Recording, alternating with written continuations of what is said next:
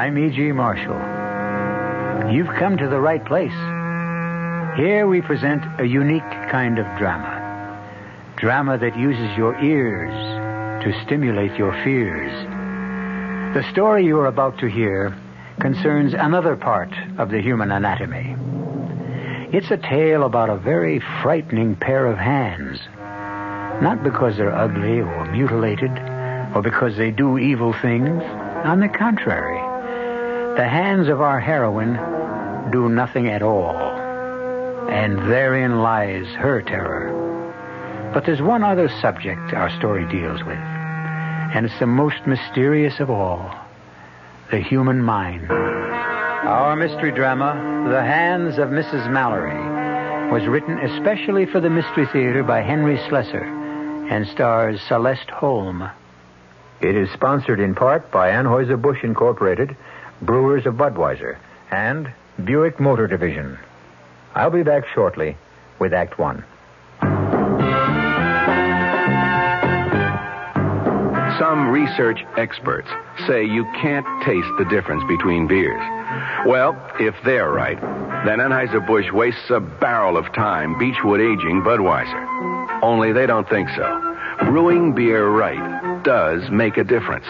And they're betting a bundle that you can taste the difference in Bud. When it comes to brewing Budweiser, the Anheuser-Busch choice is to go all the way because they still care about quality.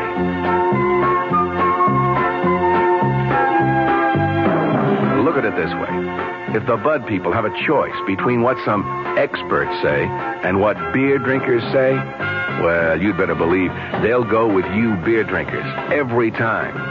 When you say Budweiser, you've said it all. Anheuser-Busch, St. Louis. Hey, Mom, what's for dinner? Hey, Mom, what you got? What's for dinner? ShopRite suggests lean, savory smoked ham. Shank portion just 69 cents a pound. Butt portion 79 a pound. Choice grade first cut chuck steak 69 cents a pound. Penn Dutch noodles pound package 49 cents. Crown top white bread just 39 cents for a 22-ounce loaf. For a quick meal, serve Banquet frozen 10-ounce dinners. All varieties except beef or ham are just 39 cents. Check the store-wide values at ShopRite. You'll find a lot more for a little less. She loves the family. She wants the best. She does all that she can do. She lets ShopRite do the rest. Hey, Ma, what's for dinner? ShopRite has the answer.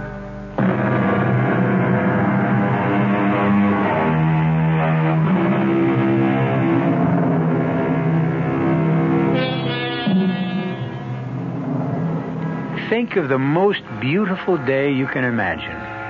A day so perfect that the birds are singing its praises.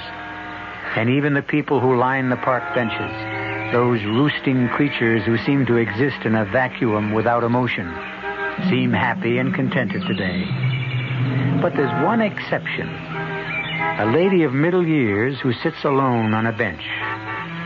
Is it her glum expression that has driven away other people? Or perhaps it's the obvious elegance of her mink stole and the glistening perfection of the diamond on her finger. Hey, lady, is this seat taken? No. Is it okay if I sit here and wait for my brother? He's playing in the ball game. How nice. He plays first base. Hey, you want to see my baseball?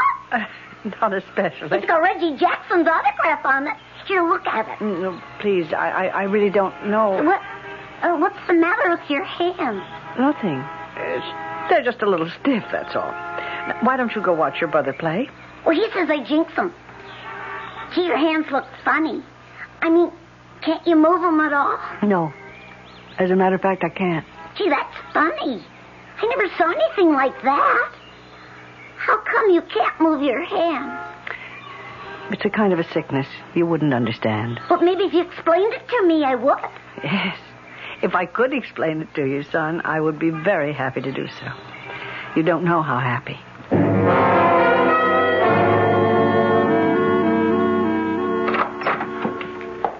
Come in, Ida. Have a seat. I always feel so guilty when I take your time. Each examination seems to produce exactly the same result. Well, that's no reason not to keep examining you. Then there isn't any change. No, Ida. No change. What have you been doing lately? Well, I've been sitting in the park a lot. I see.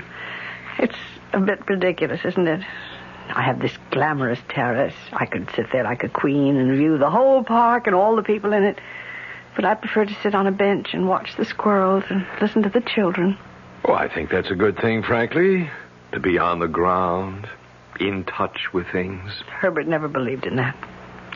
Herbert liked to get away from the smell of the crowd. Yes, that was the phrase he always used, the smell of the crowd. My husband knew a great number of unkind phrases. Well, I never knew him, of course. No. Neither did I suppose.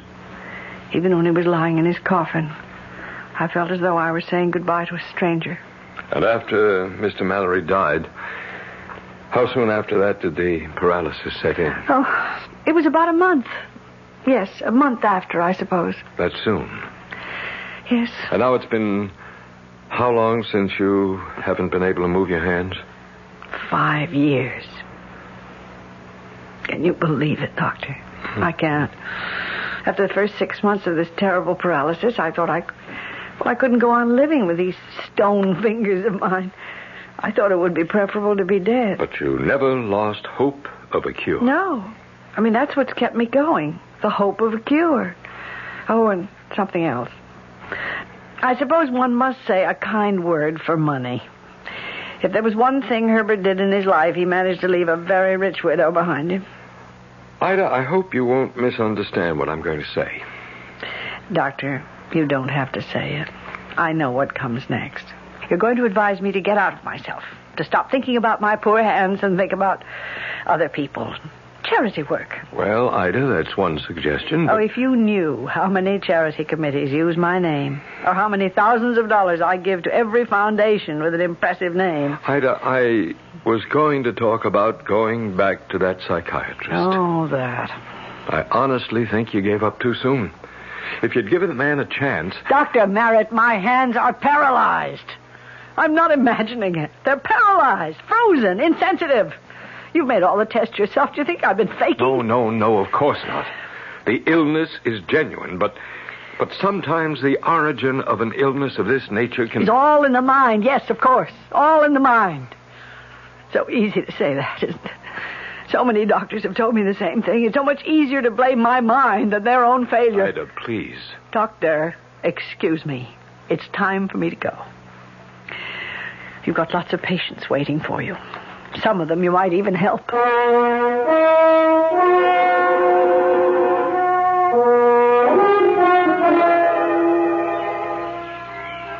Hey, hi. Oh, it's you again. Waiting for your brother? Nah, he's not playing today. Oh, that's too bad. It's a lovely day. He broke his leg. Oh, I'm sorry to hear that. Hey, is that what happened to your hands? I mean, did they get broken? Something like that. Well, do you feel anything at all? I mean, like your fingers? You're a very curious boy. Did anyone ever tell you that? Can I just touch him, lady? Please? No, please don't. Hey, you kid. Now cut that Uh-huh. out. Well, Stop bothering this lady, you hear me? I wasn't bothering her. All right, now go on, get out of here, leave her alone. Okay. I just wanted to touch her hand. I'm sorry, ma'am. I just couldn't help overhearing. Thank you. He was getting a little too bothersome, although I'm sure he didn't mean any harm. Well, I could see that you were getting annoyed. Ted? Oh, yes, I'm over here, Melinda. Lend me a hand, huh?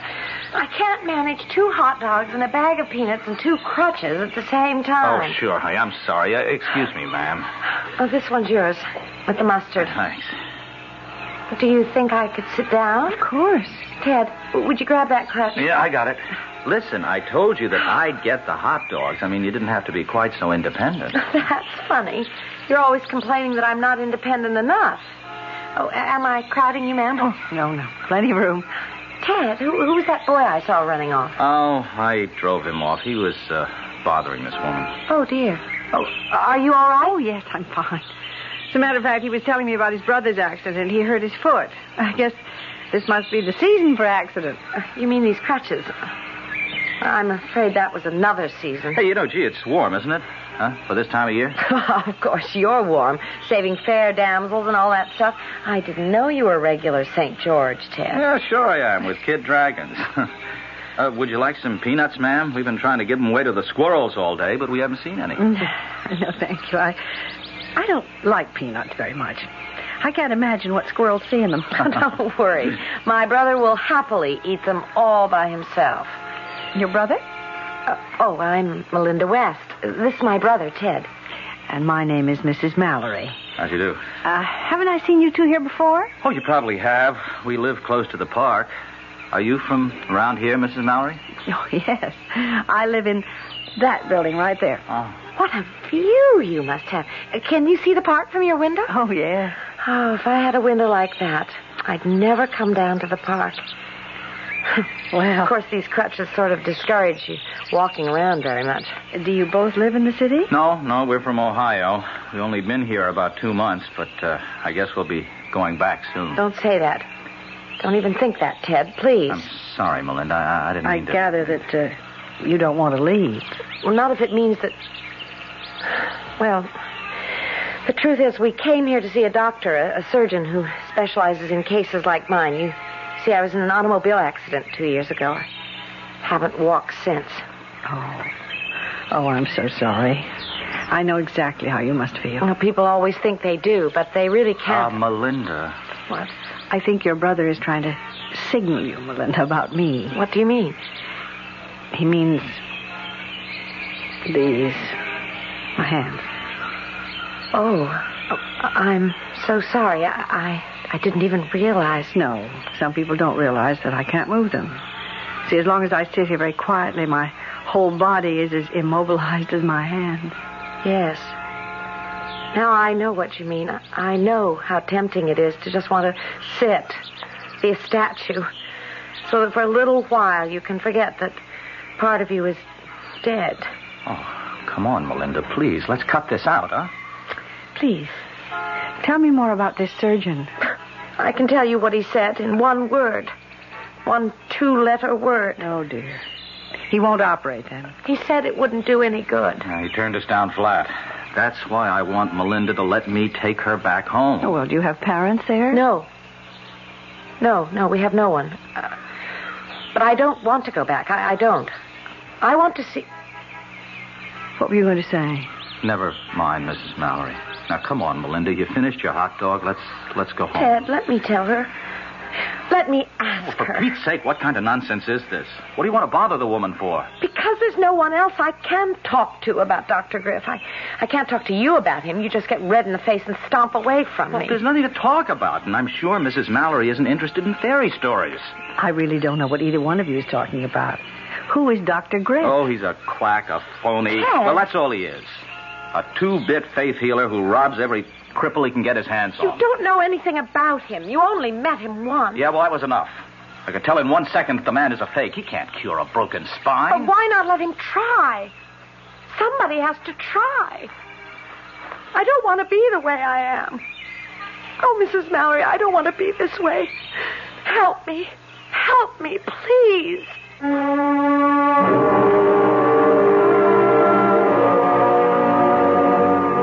Well, Mrs. Mallory's physician would be very pleased right now.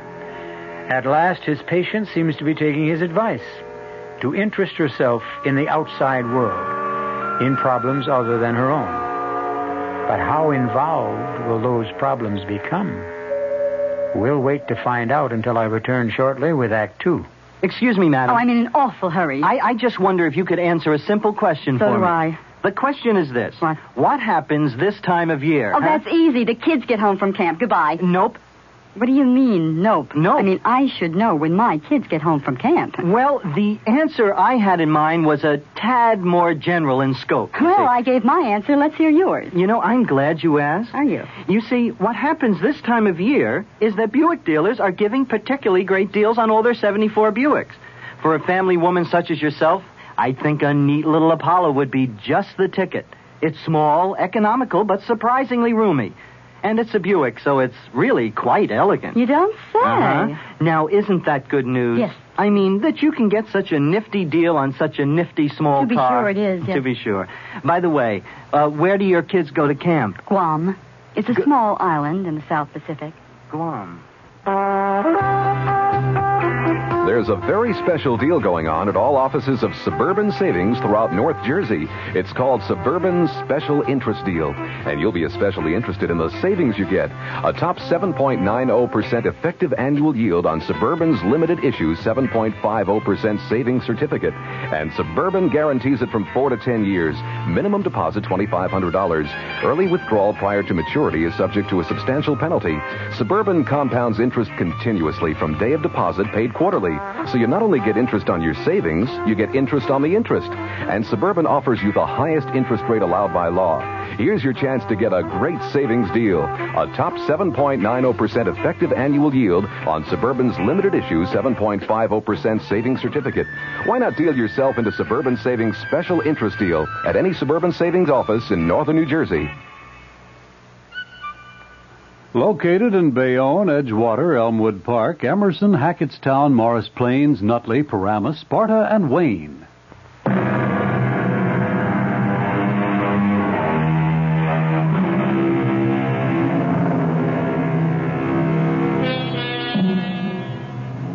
The good weather is holding in the city, and Mrs. Ida Mallory has returned day after day to her bench in the park.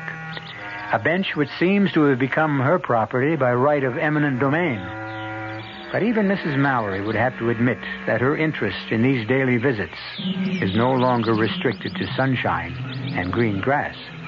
Each day she hopes for another glimpse of the young couple, the scowling brother and his pretty, pathetic sister. And then, on the fourth day, there they were. Excuse me. I don't know if you'll remember me. Why, of course. You're Mrs. Mallory, the lady with the view. Yes, that's right. How are you both? Oh, we're okay.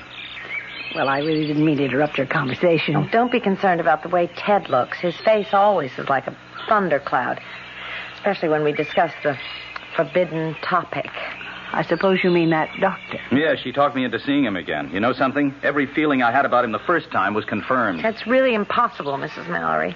Tell me something. Is he a real doctor? Well, I'm not sure he's a medical doctor, Mrs. Mallory, but I'm sure he's entitled to the degree. Maybe a doctor of psychology, or something like that. I'll tell you what he's entitled to, a good swift kick in But I'll tell you one thing about Dr. Griff. He's the only one who said he could help me. He didn't promise. He just said he was hopeful. Well, that's something anyway. Yeah, I'll tell you what he's hopeful about, getting your $500. He says he's very hopeful I can be cured. And that's worth a great deal more than $500. All right, go on. Tell her the rest. Tell her the real clincher. Or you're afraid to. What do you mean? Mrs. Mallory, you're an intelligent woman. So listen to how Dr. Griff plans to cure my sister. I know it sounds sort of melodramatic. Oh, it's idiotic. That's what it is. Please, I'd still like to know. Well, he says he uses something called the water of faith. See what I mean? The water of faith? Sounds sort of, religious. Like, the holy water at Lourdes. It's related to that, yes. Oh, now do you see why I say the guy is an out-and-out fraud? The water of faith. Where are we? Back in the Middle Ages? Well, I must admit it does sound sort of odd. Just the same. He said that it works. That it's worked for dozens of people. He wants $500 for the treatment. With no guarantees, you understand. Oh, Mrs. Mallory, will you help me, please? Will you talk some sense to this woman? Oh, my dear. I mean, I have to admit, it really doesn't sound reasonable. You mean the $500? Oh, but it's a very special treatment, Dr. Griff said. Well, I meant it's not reasonable to assume that such things can do any good. I see. So I'll never know. Is that it? I'll just turn around and take a plane back to Ohio and live out the rest of my life as a cripple. When for $500, at least I might have had a chance to live. Yes, I see what you mean. Ted. Oh, I hope you don't mind my calling you Ted. Oh, no, of course not. Your sister, well, she may have a point there. I mean, even if it is a waste of money, perhaps she'll never be happy unless you let this man try. If not, She'll always wonder about it. Always. Yes. Yes, I know that. That's what his whole bag is, making you wonder if it just might work. And, well, about the money, I don't know how to say this, but you see, $500 may seem like a lot to you, but it isn't to me. So if I can help you. Oh, no. Oh, no, please, absolutely not. It's not really a problem, Mrs. Mallory. We've got the money. Besides, it's not the money so much as, well, seeing Melinda disappointed again. I've had so many disappointments, you see. Yes. Yes, I know all about such things. Oh, dear. Yes, of course you do. Oh, you see what a selfish person I've become. I keep forgetting that you have your own affliction. I'm not sure that it isn't even worse than mine. To lose the use of your hand. Well, never mind about me. What are you two going to do?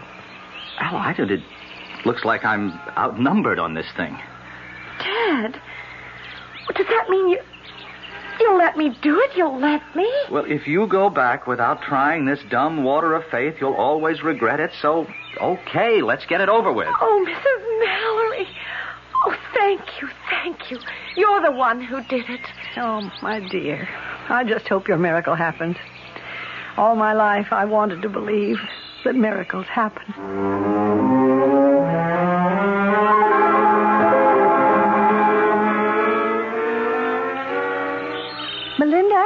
Melinda? Wait a minute. Oh, Mrs. Mallory. Well, you move faster on those crutches than I do on my 2 feet. You're not here alone, are you? No, Ted's with me. I just wanted to take a little stroll by myself. No, that isn't true.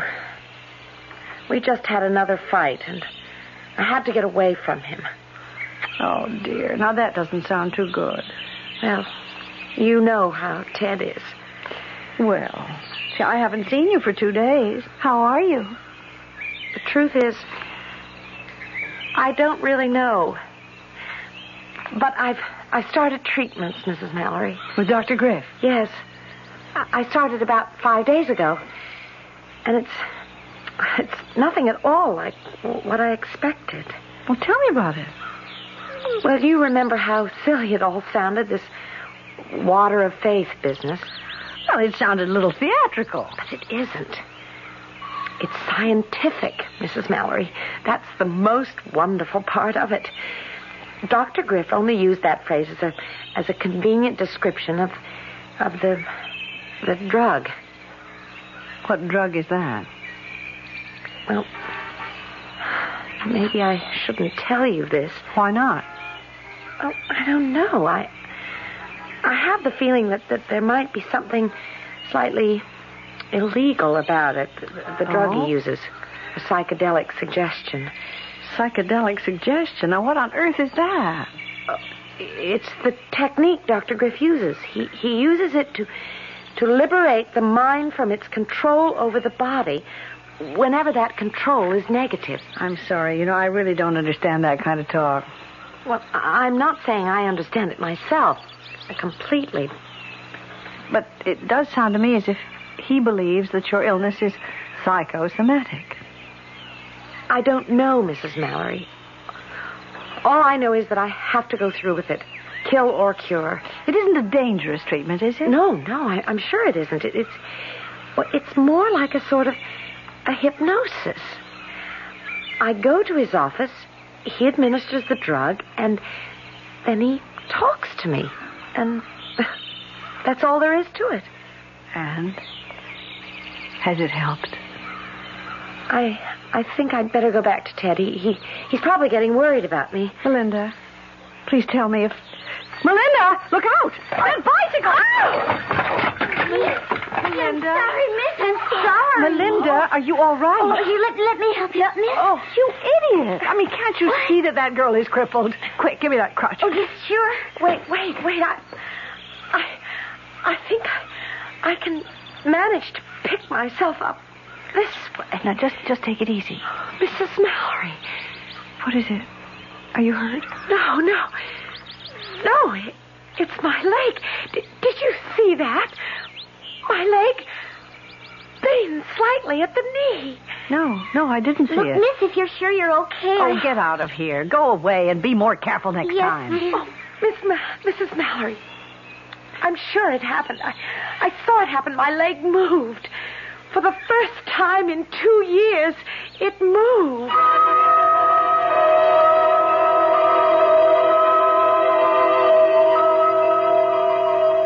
No, Ida, I'm sorry. I can't find any reference to this Dr. Griff in any medical directory. But that doesn't prove he's a fraud, though, does it? Oh, no, of course not. And as you say, the man may not be a medical doctor. I certainly hope he isn't. Well, why do you say that? Pride of profession, my dear. We don't like to have faith healers bearing the same credentials. And that's what you think he is, a faith healer. Well, of course. Oh, I'm not knocking the power of faith, far from it. Very often it's simply another way of getting at psychosomatic difficulties. Oh, I hate that word. I know you do. Oh, I've been through all that psychosomatic nonsense. All those doctors who tried to tell me that my paralyzed hands weren't, well, what they are. But there's something in me, some emotional problem. You didn't give them much chance to prove or disprove it, Ida. I did. I submitted to their therapy, even if I didn't believe in it, and it didn't do the slightest bit of good. Well, maybe if you had believed them, it would have. Flesh is flesh, Doctor. Bone is bone. That kind of therapy can't make my hands move any more than it can make that poor girl walk. And I have a good mind to tell him so. Please come in, Mrs. Mallory. Thank you. Won't you have a chair? All right. Well, do you mind if I ask who referred you to me? Well, actually, it was one of your patients, Melinda West. Yes, of course. A very charming young woman. Have you known her long? Just a few weeks. See, I haven't seen her for the last 10 days or so. How is she coming along? Well, actually, you'll get a chance to see her soon. She has a 3:00 appointment with me, which is only a few minutes from now. So, if you wouldn't mind telling me what's on your mind, Mrs. Mallory. Well, I just thought it would be worthwhile talking to you, Doctor. About yourself? Well, as you can see, I am afflicted. Do you mind if I look at your hands? Yes, frankly, I'd rather you wouldn't. Not just now. I'd rather hear something about yourself, about this treatment of yours. Melinda said something about a technique you used called psychedelic suggestion. Now, just what is that? It's a medical principle. As old as mesmerism, as new as chemotherapy. The power of mind over body. Psychosomatics. Well, who knows what afflictions is psychosomatic? Some illnesses start with the emotions, some with the body. And more often, it's a combination of both. Really? Germs aren't imaginary. Viruses are very real little creatures. Yet the mind has strange powers over them to make them hurt us or to render them harmless. All right, then. What about a broken leg? Can the mind cause that? Of course. If you use your head, you wouldn't break your leg in the first place. Oh. You're thinking of Miss West, of the fact that she suffered a spine injury. That's right. I hardly see how you can correct something like that. You've seen her x-rays, then? No. You believe the damage is neurological? Well, I know nothing about it. That's strange, Mrs. Mallory. You certainly seem to have an opinion. Be careful, though. You don't have a medical degree. Someone might call you a quack. Listen, Doctor, I came here... Oh, excuse me, Mrs. Mallory. Melinda. I'll be with you in just a minute. No, come to think of it. Why don't you come in now? There's a friend of yours here. A friend? Oh, it's I, Melinda, Mrs. Mallory. Oh, Mrs. Mallory, how nice to see you. Come in, Melinda, please. Melinda? Your crutches. Where are your crutches? Look at me, Mrs. Mallory. I can walk without crutches now. I'm not very steady, but I can walk.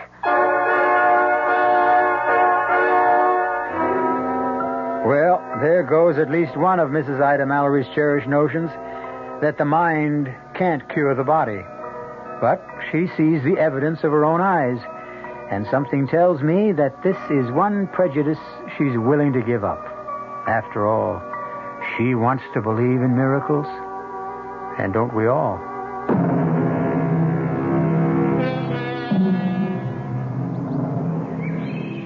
Mrs. Ida Mallory has spent a sleepless night, dreaming of things she never thought possible.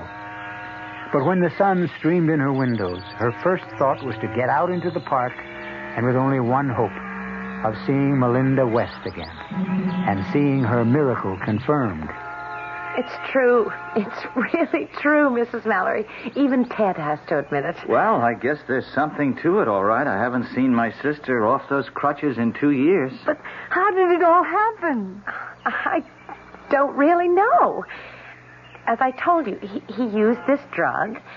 He made me go to sleep, and then he simply talked to me. At first, there was nothing, and then I started feeling life in my legs again. Well, you saw me that day in the park when I fell down. Oh, Melinda. I just can't tell you how happy I am for you. Well, and what are your plans now? Oh, go home, I guess. I've got to get back to my job if it's still there. The treatment costs much more than we thought it would. Yes, the 500 went in no time at all. Then he asked for another 1,000. He said it couldn't be helped. The drug he uses is so horribly expensive. Now, listen. I told you once that if there were any way I could help you out financially... No, that's out, Mrs. Mallory. We'll manage okay. Of course we will. Well. And I can go back to work now. I can do anything I want now. Oh, yes. Yes, that must be a wonderful feeling. To be able to do anything you want.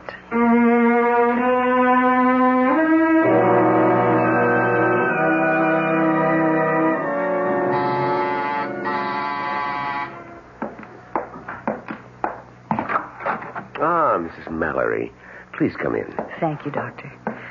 You know, it was really very good of you to see me on such short notice. That's quite all right. Please sit down. Thank you. Well, I don't quite know where to begin. Well, suppose I begin for you. You've been thinking about Melinda West. Yes, I saw her only this morning. She really is cured, isn't she? Yes, Mrs. Mallory. In my opinion, the young woman was cured. But you realize that all I really cured by psychedelic suggestion was the illness that existed in her mind, not her body. But I still don't fully comprehend it. I'm sure there was no real neurological damage to the girl. Oh. I think her bones and muscles and nerves were all in the proper place and functioning normally. Only her mind wasn't. But she seemed so sensible. Mrs. Mallory, do you know the story of that accident? I beg your pardon? Did Melinda ever tell you exactly what occurred that caused her injuries? No, as a matter of fact, she didn't. She simply said it was an automobile accident. That's correct. And she was the driver. Oh. There were 2 other passengers, her mother and her father. Both of them were killed. Oh, dear Lord. She did sustain some injuries in the crash. But it was apparent to me that they were not sufficiently grave to cause her the total paralysis she suffered. You mean she felt that guilty about what had happened? Guilty enough to seek punishment for herself. And she did. She punished herself by losing the use of her legs. And so your treatment was able to cure her? Yes, I'm happy to say. But of course it couldn't cure someone like me. What was that? I said it couldn't cure me. See, I didn't lose the use of my hands for any kind of reason like that. I mean, it's just some sort of nerve damage. Doctors could never explain it. Well, if that's the diagnosis of your physician, that it's purely physical and incurable... Oh, but I didn't say that. See, I mean, my doctor has never used the word incurable. I have been hoping for years that it would just heal itself. I can't go on living like this, so helpless and so useless. Mrs. Mallory, have you come here to talk about Melinda West or yourself? Myself. I want my hands back. Oh, dear God, I want my hands. Yes, I was afraid that's what you had in mind. Afraid? Why? Because if you had any idea of becoming my patient, I regret to say that it's not possible. But why not? I mean, you accepted her as a patient, and you cured her. I mean, you really did. Unfortunately, Miss West is the last patient I can accept, at least in this part of the world. Doctor, I don't understand. Do you have to go somewhere? That's correct. Well, where are you going? Abroad. And my plans will keep me abroad for at least a year. Oh, no. I mean, listen, if you're going to Europe, I was thinking of taking a trip there myself. No, Mrs. Mallory, my destination isn't Europe. I'm going to North Africa. A case of some importance. Well, since when is one patient more important than another? Oh, no, I didn't mean it that way. Oh. It's simply that this is a prior commitment. But maybe I could go with you. I mean, I could take up residence there. I'm afraid that's impossible, too. Why? Well, the country I'm going to is a Muslim country. My patient is the son of, well, a notable Arab leader. Well, why would that make any difference? What does it matter? I'll be living within the bachelor section of the official residence. It's an area restricted by Muslim law. You wouldn't be allowed near the place, my dear lady, even if I were free to treat you. And I'm not. But I have money. I'll pay you. I'll pay you anything you want to stay and treat me. I mean, I'll meet this Arab leader's offer. Mrs. Mallory, the fee I'm about to receive, I wouldn't ask of any individual. I've been asked to remain with him for a period not to exceed 1 year. A year? For that year, in a Swiss bank, there will be deposited for me $150,000 in Swiss francs. 150,000? I'm very sorry that you made me reveal that confidence. No, I trust that it goes no farther. I'll pay you the same. What? You heard me. I'll pay you the same. I mean, not in a year's time, but as soon as you cured me. I'm sorry. Your offer is very generous, but it's also conditional. What do you mean, conditional? You will pay only for a cure. That's something I'd never guaranteed a patient. Not Miss West, not my Arab friend, no one at all. All right, then. Suppose it isn't conditional. Suppose I agree to pay you in advance. Well, that, of course, would be something worth consideration.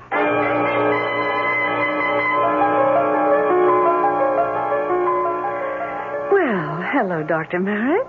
This is certainly a surprise. I think it must be the first time that a doctor ever made a voluntary house call. Well, I didn't come here to see you as a patient, Ida. Only as a friend. Well, that's very kind of you. Ever since I saw you last, I've been thinking over what you told me about this Dr. Griff. Oh, yes. Well, what about him?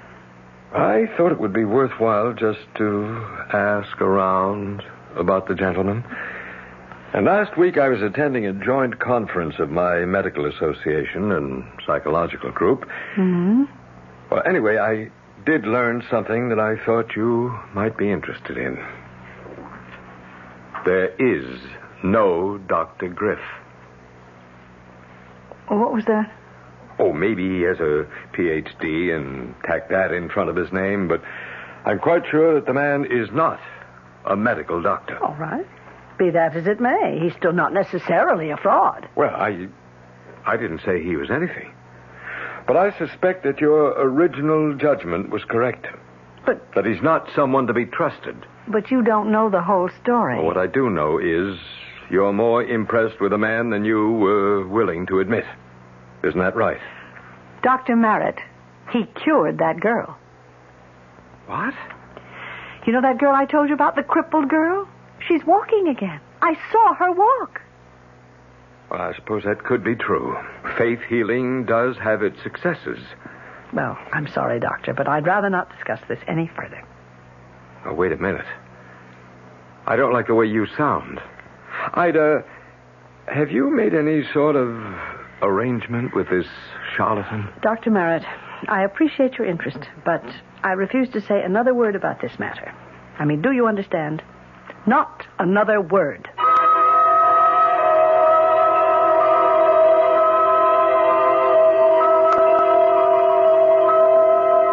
right, Mrs. Mallory. Just relax. Close your eyes and let the water of faith flow through your bloodstream. You can feel it tingling through your body, bringing you peace and tranquility, total peace and happiness.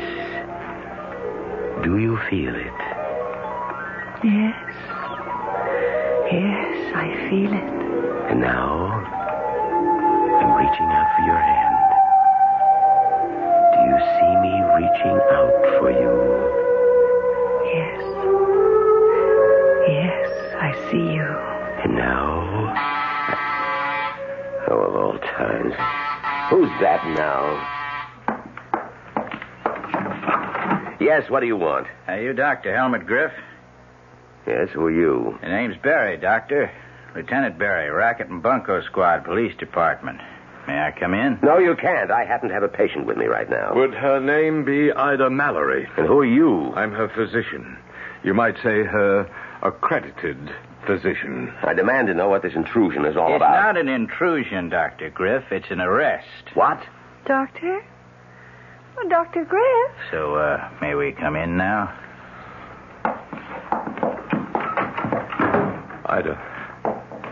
Ida, are you all right? Yes. Oh, what is it? I mean, all what's right, happening? Ida. Everything's going to be fine. They've got them all now, all of them. Well, what are you talking about? Is this a lady, Doc? Yes, this is Mrs. Mallory. I don't think she's in any condition to talk. He's obviously given her some kind of drug. It's a legitimate drug, a perfectly legitimate sedative. Yes, of course. Doctor, I'm sure it's nothing very unusual, Seconal or something of that nature. No mysterious water of faith. Please, won't someone tell me what's going on? Now, I'll tell you, Ida. But it may hurt just a little. You see, I told the police your story, and they investigated. He is a fraud, Ida. How dare you Be say quiet, mister. You're no more a doctor than I'm police commissioner. His real name is Michael Lanning. Alias Dr. George Watkins, alias Dr. John Wilson, and that's his modus operandi, Mrs. Mallory, posing as a fake doctor, offering miracle cures, usually for sick widows with lots of money. Oh, but he cured her. I mean, he cured Melinda. This is the part that may hurt most, Ida. He did not cure Melinda West.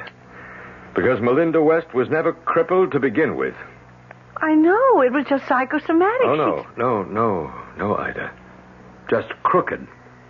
What? She was in on the racket with him, Mrs. Mallory. Her real name is Anna Fraser. Oh. Her so-called brother is Tony Fraser. And I'm sorry, they're not brother and sister at all. They're man and wife. No, and I believed them. Well, we haven't caught up with those two yet, Mrs. Mallory, but we will.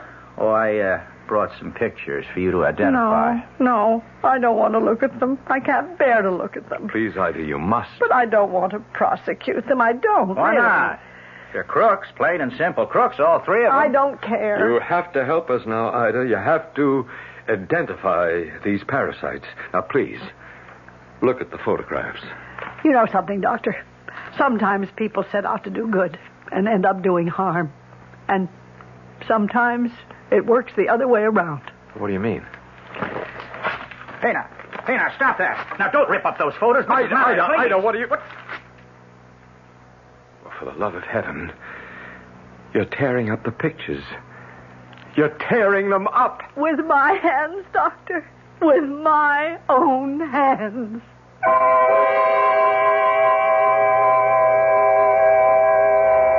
Well, they say that it's an ill wind that doesn't blow someone some good. And in this case, it looks like three evil people have managed to be very good to Mrs. Ida Mallory, in spite of themselves. If there's a moral to this tale, I'd frankly hate to be the one to say it.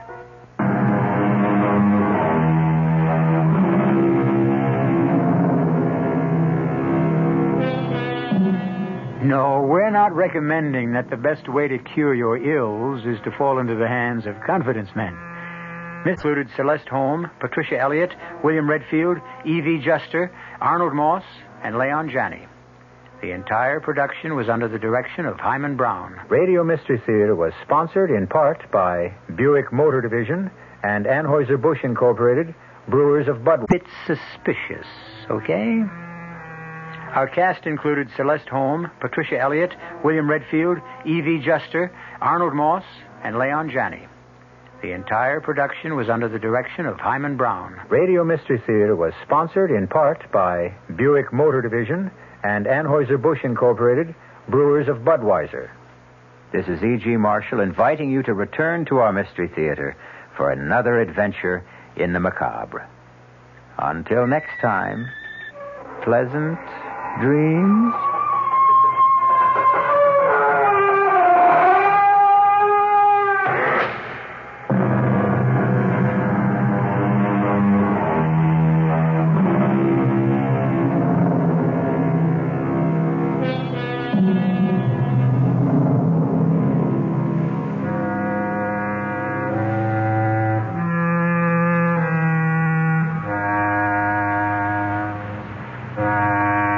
WR Mystery Theater has been brought to you by ShopRite Supermarkets, where you get a lot more for a little less, and by Suburban Savings, with offices throughout North Jersey. The preceding Mystery Theater program was furnished by the CBS Radio Network. I'm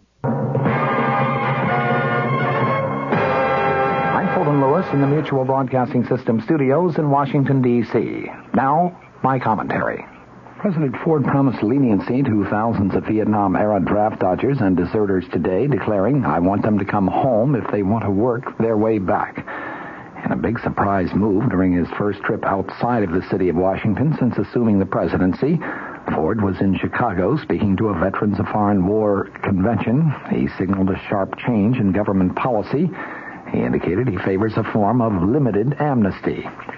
He told the VFW conventioners that one of his first acts as president was to order a complete review by September 1st on the status of 50,000 young men convicted, charged, or sought for offenses loosely described as desertion and draft dodging, declaring that, quote, unconditional blanket amnesty is wrong. He added, quote, in my judgment, these young Americans should have a second chance to contribute their fair share to the rebuilding of peace among ourselves and with all nations. So I am, Ford concluded, throwing the weight of my presidency into the scales of justice on the side of leniency. I foresee their earned re-entry into a new atmosphere of love, hard work, and mutual trust.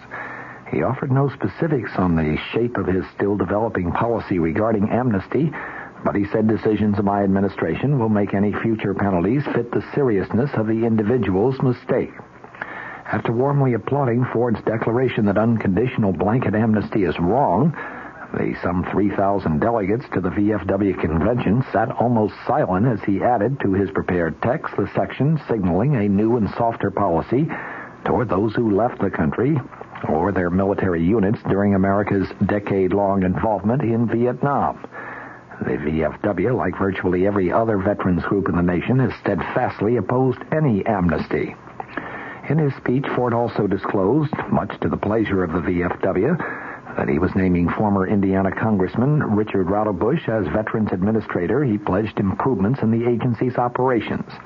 He gave a veiled warning that he may veto a $1.4 billion veterans education bill on grounds that it is inflationary.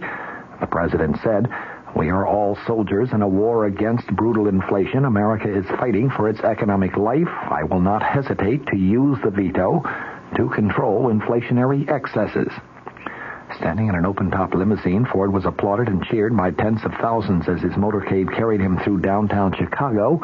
But outside the convention hotel, thousands of Greek Americans waved signs and chanted slogans criticizing his administration's policy regarding Cyprus. The demonstration in Chicago today was planned before the U.S. ambassador to Cyprus, Roger Davies, was slain in Cyprus when a mob of Greek Cypriots stormed the U.S. embassy in Nicosia. The Greek Americans who thronged to Grant Park across from the Conrad Hilton Hotel were demonstrating virtually against what they called a tilt toward Turkey and the U.S. policy regarding Cyprus. Few of the chants today named President Ford, but most of them were aimed at Secretary of State Henry Kissinger. They were calling for Kissinger to resign. Some were saying to give the Nobel Prize back. The president paid no apparent attention to the demonstrators. Ford told the convention delegates that the word of Davy's death was tragic news. President Ford adding, he too gave his life in foreign wars. Let us offer our prayers and our condolences to his loved ones for his supreme sacrifice on behalf of all America. Ford apparently drafted his remarks regarding amnesty en route to Chicago today, inserting them into his prepared text. He said when he took office, I found on my desk where the buck stops the urgent problem of how to bind up the nation's wounds, and I aim to do that. He said as Commander-in-Chief, he will work within our system of military justice, but he said that he has ordered Attorney General William Saxby and Defense Secretary James Schlesinger to consult with other governmental officials and report their unvarnished views and those of the full spectrum of American opinion on this controversial question. Richard Nixon, the man Ford succeeded just 11 days ago, had followed a firm anti-amnesty policy, vowing at one point, never, never, never when asked regarding amnesty. One of Ford's last duties as vice president was to present, after death, 14 medals of honor to the parents, widows, and children of Vietnam heroes. Ford said, as I studied their records of supreme sacrifice, I kept thinking how young they were. The few citizens of our country who, in my judgment, committed the supreme folly of shirking their duty at the expense of others were also very young. These young Americans should have a second chance. I will act, he said today. I will act promptly, fairly, and firmly in the same spirit that guided Abraham Lincoln and Harry Truman. I reject amnesty, and I also reject revenge. His announcement that Ralph Bush, a former VFW national commander and now deputy VA administrator, would be promoted to succeed Donald Johnson drew sustained applause from the delegates today. Ford said he is a man who gets things done. I am confident that he will do a first-class job. He set some guideposts for the new administrator. He said this administration is going to see to it that we still know your name and your problems. A veteran is a person, not just a digit, in a computer system which, more often than not, goofs up. I want no arrogance or indifference to any individual, veteran or not. Because of Richard Nixon's decision to voluntarily step down from the presidency, a long impeachment debate on Capitol Hill obviously has been avoided, and because of that, both the House and the Senate have been able to get down to other pending business, matters which, had the impeachment process continued, may well have been delayed at least another 2 months, and possibly even longer. One of these issues is House consideration of the question of continued U.S. purchases of chrome ore from Rhodesia. It is an issue which was seemingly resolved some 3 years ago when, after lengthy debate and several very close roll call votes, the U.S. Senate went on record favoring a resumption of such purchases, trade with the southern African nation of Rhodesia having been discontinued by an executive order of President Lyndon Johnson issued in January of 1967. That was an order which brought the United States into full compliance with the United Nations Security Council embargo against Rhodesia. That Security Council action, in turn, having been brought at the request of the British government in response to Rhodesia's unilateral and, in London's view, illegal declaration of independence from Britain late in 1966. The problem of complying with the Security Council embargo of Rhodesian goods insofar as the United States was concerned, a problem that was ultimately recognized by the Senate, was that our domestic ferroalloy industry, which is a vital arm of our national defense system, had grown heavily dependent upon Rhodesian chrome. Chrome ore is a vital ingredient in the production of stainless steel, and you need stainless steel in order to manufacture scores of national defense items. Rhodesia, in fact, was about the only free world source of high-grade chrome ore. The mines there are actually owned by 2 American companies.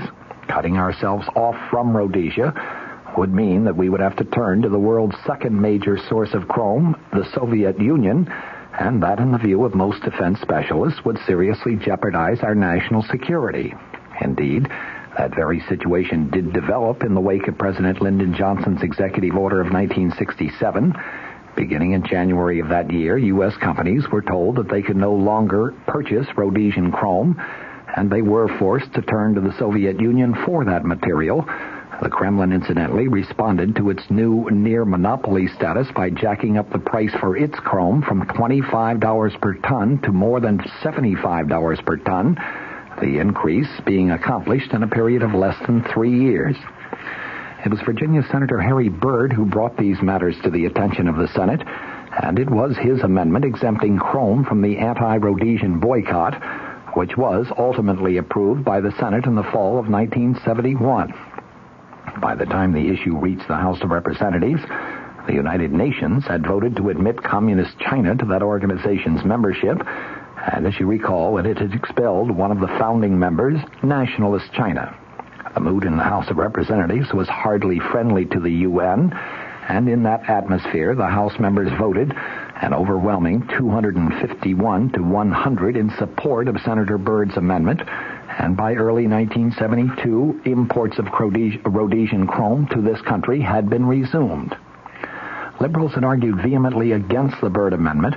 Its approval, they insisted, would have been a slap in the face of the United Nations, and some went so far as to argue that a UN decree actually superseded the law and authority of the United States anyway. They actually sued in the courts in hopes of getting the courts of this country to agree with their point, but they lost. The U.S. Court of Appeals ruled that the U.S. Constitution is still our national charter. The Charter of the United Nations is not. Significantly, when the vote in the House was taken in late 1971, Michigan Republican Representative Gerald Ford, then the House Minority Leader, took a strong stand in favor of the Byrd Amendment. Had he remained neutral, many other Republicans might have abstained.